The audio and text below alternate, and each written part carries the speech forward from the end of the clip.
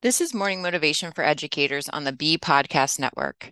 Learn about all the shows at bpodcastnetwork.com. You'll hear from a variety of formal and informal educators who help put this podcast together. If you'd like to contribute your voice to this show, please go to morningmotivationedu.com to apply.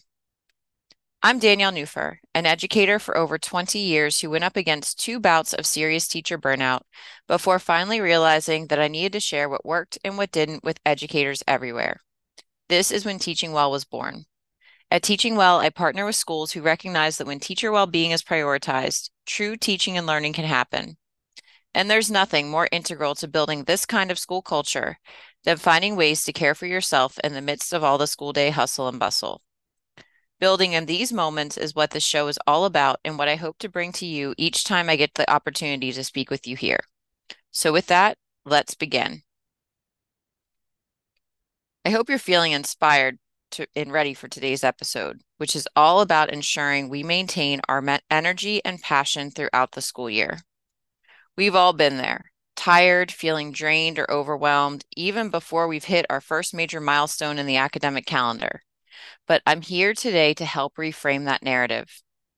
As someone who loves planning and prioritizing wellness, I want to share some strategies that have worked wonders for me and for many others.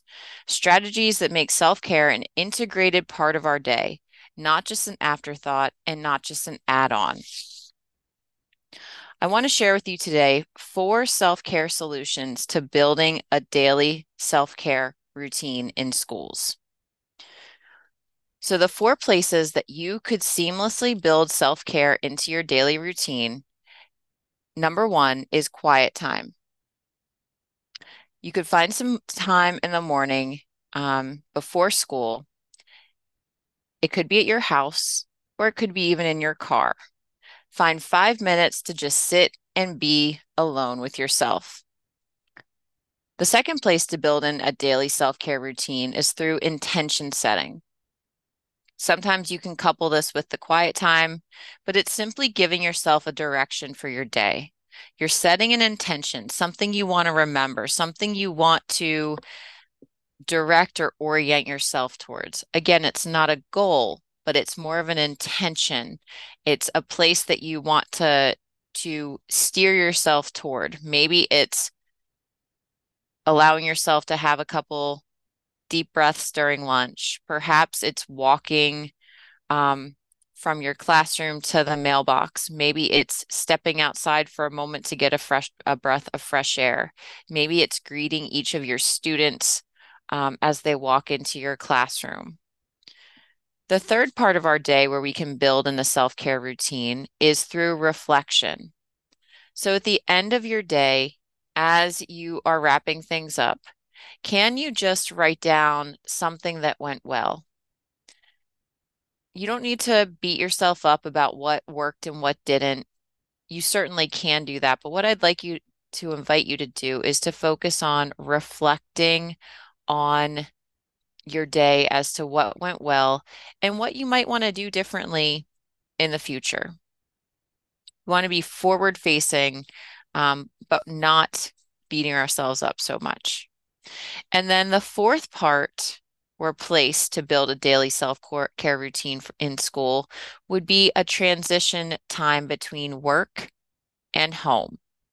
So this could be going for a small walk. This could be driving a different way home. This could be listening to a favorite song. This could be getting yourself a cup of coffee on the way home. Doing something, this could be moving in some way, shape, or form, doing something that marks the end of your day at work and invites the rest of your day into your life. I've also had people talk about just changing their clothes becomes this transition routine that's really very powerful.